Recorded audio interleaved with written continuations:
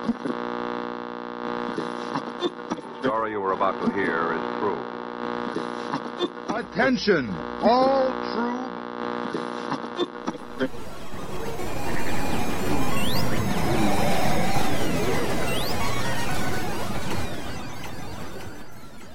She's alive! Alive!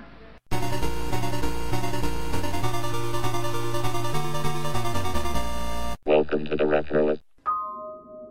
I miss a lot of things from my childhood. I guess that's pretty obvious, or I wouldn't be doing this like I do. Reminders of those things that I miss are everywhere. In the video games I play, in the TV shows and movies that I watch. And a lot of those experiences are not necessarily relatable in an obvious way to people now, but some are. One of the things that I really liked when I was a kid was going to see a movie and finding a piece of dialogue, a line, one that me and my friends would latch onto and then would repeat, and we would try to get it right. Our ability to do this would vastly improve when VCRs and cable television started showing movies more regularly, and we would do this all the time, and there were so many great movies that you could quote from, movies like Caddyshack, and the movie I would like to talk about today, Stripes.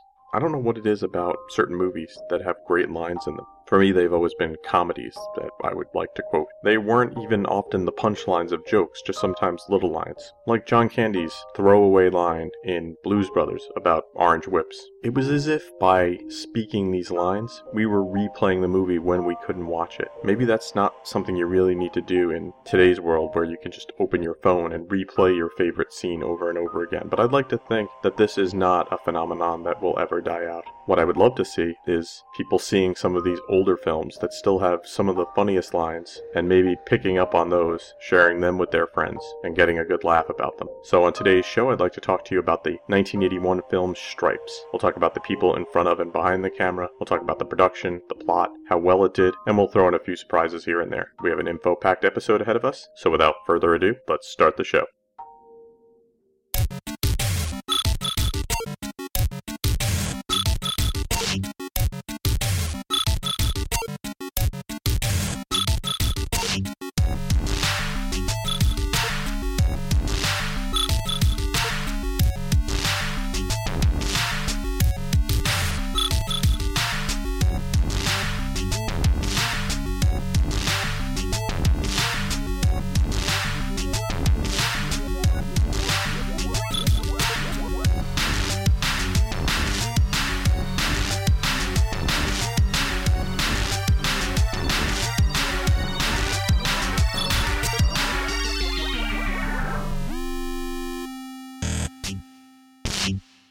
Stripes is a 1981 comedy directed by Ivan Reitman, and it stars the very famous Bill Murray, as well as Harold Ramis. Also has a great supporting cast, and we'll talk a little bit about them later. Now, as I said, the film was directed by Ivan Reitman, who was born in 1946. Canadian film producer, director, probably best known for his comedy work. And he worked a lot with Bill Murray on films like Meatballs, Ghostbusters, and of course Stripes. He also worked on films like Dave, Twins, Junior, and of course he's well known as the producer of the 1978 cult classic Animal House. Ivan Reitman directed Meatballs, and as he said in interviews, he was on his way to the premiere of it, and he had this great idea. Now, at this time, the characters of Cheech and Chong, who were best known for stoner humor, were a big hit, and he thought, what if we did Cheech and Chong join the army? He went to Paramount with the idea, and they said, go for it. And he brought on Len Blum and Dan Goldberg to write it.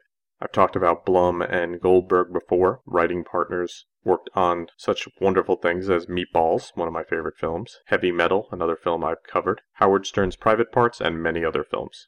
Goldberg and Blum started writing the film. They would read it to Reitman over the phone. He would give notes. They pitched the idea to their agent and Cheech and Chong. They thought it was funny, but they wanted creative control. And according to some sources, they wanted a share of Reitman's next couple of films, like a good amount of it, which Reitman rightly identified was not a good deal for him. So he dropped most of the stoner humor, actually put it into one character, and rewrote the film for two other actors, Bill Murray and Harold Ramis. They chose Ramis because they thought if they could get him involved in it, that he could convince Bill Murray, who is known for being sometimes difficult to get involved in a project. And of course, they were right. Production of the film began in January of 1981, started in California in Burbank.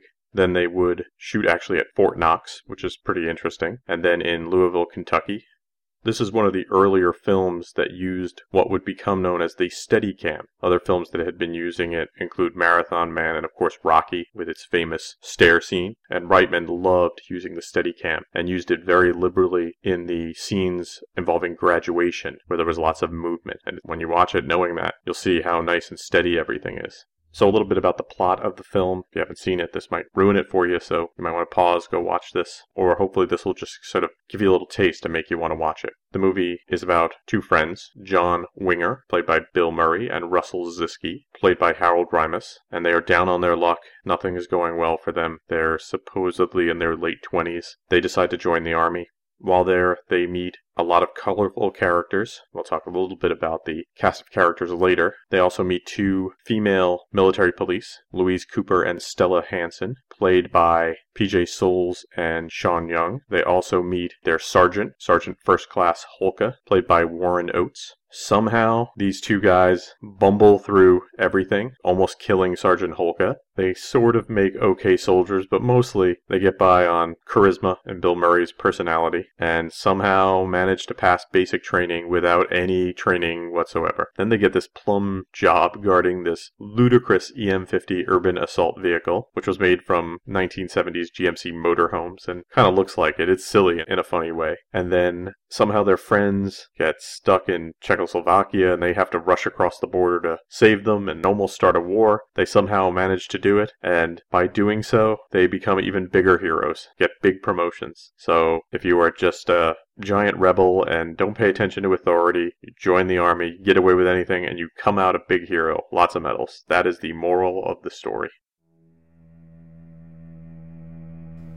After these messages, we will return.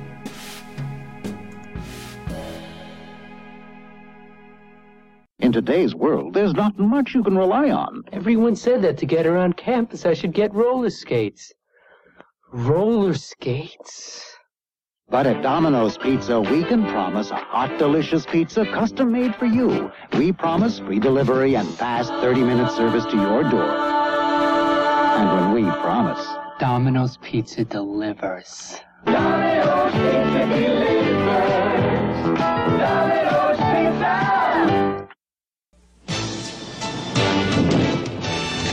There's a hungry kind of feeling, and every day it grows. You know there's so much more to you than anybody knows. In the Army, we do more before 9 a.m. than most people do all day. Hey, First Sergeant. Good morning. 'Cause we need you in the Army.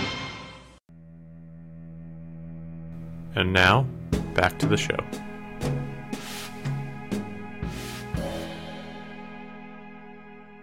This movie has an amazing cast, especially for 80s comedy. Leading the film, you have Bill Murray as Private John Winger. Murray, one of the more enigmatic figures of modern cinema, I would say, in just that he does what he wants to do. He was born in 1950. Probably got his big break when he was on Saturday Night Live, then did movies like Meatballs, Caddyshack, Stripes, Ghostbusters, many others, has been nominated for Academy Awards and continues to work today. His buddy, Private Russell Zisky, was played by Harold Ramis. Ramis was born in 1944. Sadly, he passed away in 2014. Was an actor, writer, director. Probably best known for the role of Egon Spengler in the film Ghostbusters. From what I've heard, the studio didn't really want Ramis to be in the film, but Murray was a rising star, and he didn't want to do the film without Ramis. So it was Ramis or no Murray, and so there was Ramis and Murray. The two MPs in the film, Stella Hansen and Louise Cooper, were played by PJ Soles and Sean Young. Soles, who wasn't the first choice to play this role, it was actually Kim Basinger, and she wanted way too much money for the role, and Soles got it. She'd actually played a private in the film Private Benjamin in 1980. So just had the same costume from film to film. She's probably best known, though, for her work as Linda in Halloween and as Riff Randall in Rock and Roll High School. Sean Young was born in 1959, probably best known for her role in Wall Street, Dune, and of course the 1982 film Blade Runner. Now, to bring some gravitas to this film, they cast Warren Oates as Sergeant First Class Holka. Warren Mercer Oates was born in 1928, passed away in 1982, did a lot of great westerns, including The Wild Bunch and Bring Me the Head of Alfredo Garcia. Reitman was actually a big fan of westerns, and he thought that by bringing Warren Oates in, that he would help kind of legitimize the film, and he did. Everybody liked hearing his stories about being on the set of movies like The Wild Bunch. Reitman actually thought it would be funny and interesting to try to improv with Oates, and had a bunch of actors sort of attack him and throw him into the mud, and thought there would be something funny there. Unfortunately, Oates chipped one of his teeth and freaked out on Reitman, and Reitman had to do a lot of apologizing, but from what I understand, they eventually got along pretty well. John Candy played Private Dewey Oxberger. Ox has one of the funnier scenes, and from what I understand, there was a lot of improv in that scene. There's actually a lot of improv in this whole film. The writer Goldberg knew John Candy from Toronto and told Reitman he needed to be in this film. Candy didn't even have to audition. Candy passed away in 1994. Comedian. I've talked about him a lot on this show. Done films like Summer Rental, The Great Outdoors, Uncle Buck, Spaceballs. Probably best known, though, or at least one of my favorite roles, was as Del Griffith in Planes, Trains, and Automobiles. During this film, they actually shot on the base, and people went through basic training. They also had their hair cut at the military barber, and Candy had this wonderful mane of hair and was really upset when they cut it off. My name's Dewey Oxberger. My friends call me Ox. You might have noticed I've got a slight weight problem. No. Yeah, I do. No. Yeah, I do. Anyway, I went to this doctor, and well, he told me I swallowed a lot of aggression. Along with a lot of pizzas. Pizzas. I'm basically a shy person. I'm a shy guy, and he suggested taking one of these aggression training courses. You know, these aggressive training courses like EST, those type of things. Anyway, it cost $400. Yeah, $400 to join this thing. Well, I didn't have the money. And I thought to myself, join the Army. It's free. So I figured, while I'm here, I'll lose a few pounds. And you got what, a 6 to 8 week training program here? A real tough one? Which is perfect for me. I'm gonna walk out of here a lean, mean fighting machine.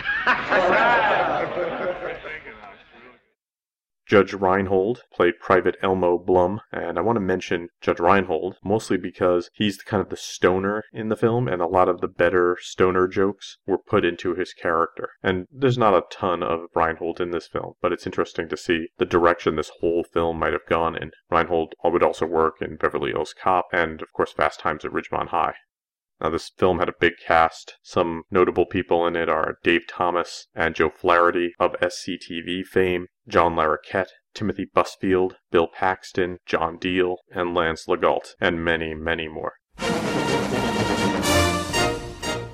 The film has a kind of stirring soundtrack, not your normal comedy soundtrack, and had a great person behind it, of course. The music was by Elmer Bernstein. Bernstein was born in 1922. He passed away in 2004. Composer and conductor, worked on films like The Magnificent Seven, The Great Escape, To Kill a Mockingbird, The Ten Commandments, as well as comedies like Airplane and Ghostbusters. He would be nominated for 14 Oscars and would win for his score for the film Thoroughly Modern Millie in 1967. In addition to great music by Bernstein, there was also some fun music in the film, usually performed by folks in the film, including a great performance of Doo-Wah Diddy Diddy by Bill Murray, Harold Ramis and the rest of the cast, and of course the Do-Ron-Ron, performed by Harold Ramis and his somewhat English-speaking class.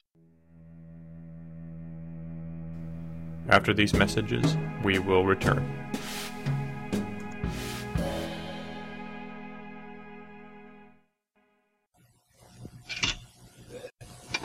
The name of the game is Connect Four. Gotcha! 4 cross. One more game. Object, connect 4 of your checkers in a row while preventing your opponent from doing the same. But look out, your opponent can sneak up on you and win the game. I won. Where? I can't. Here, diagonally. Pretty sneaky, sis. Connect 4, the vertical checkers game from Milton Bradley. I've been driving cattle most of my natural life, and you're telling me I can't handle a stampede? Not this one, Buck. Stampede by Activision for your Atari game system. One of the toughest video games around. Stampede's more than expert roping and riding. It's a test of strategy and skill. Go ahead, you Keep do your it. hands on the right. Buck, you boys come in now. Oh, Mom! Stampede by Activision.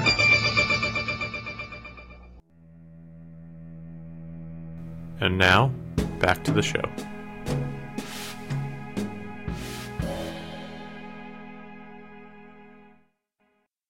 The film opened on June 26, 1981, and made $6.1 million its opening weekend, which had it come in at number 4, would eventually go on to gross $85 million. A lot of great movies were out at the time. The movies that beat it that week include Superman 2, The Cannonball Run, and James Bond's For Your Eyes Only, but other films that were running around the same time include The Great Muppet Caper, Dragon Slayer, Cannonball Run, and Raiders of the Lost Ark. What a great time for movies. The film was even pretty well received at the time. Everybody loved Bill Murray back then, and everyone loves Bill Murray even now.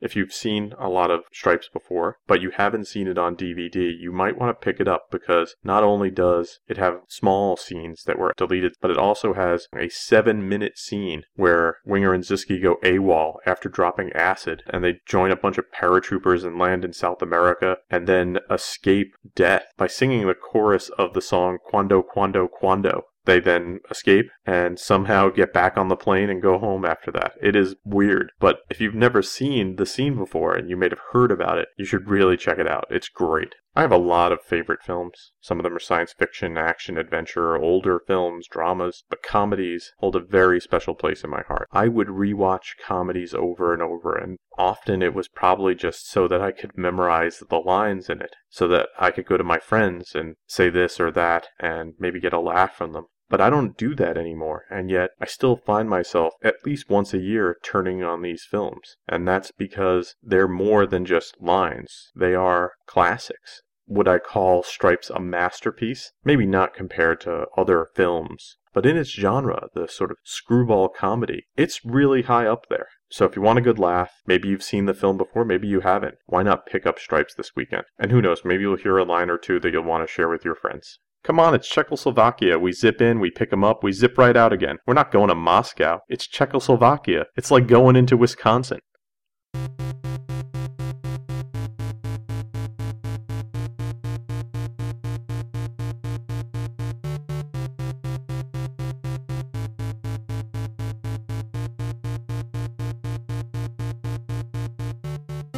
Thanks for listening to the show. For more retro fun, drop by the website at www.retroist.com. You can follow me on Facebook and Twitter. I'm at facebook.com/retroist.com and twitter.com/retroist. The music you hear on the show is by Peachy. If you have musical needs, you can email Peachy at peachy@retroist.com. Thanks for listening to the show, and I hope you have a great weekend.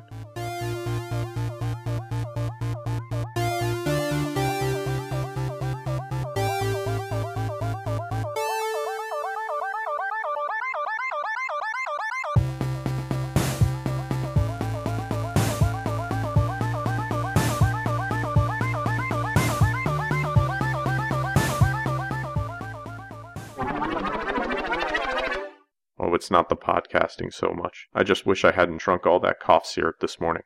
This has been a Retroist production. Goodbye.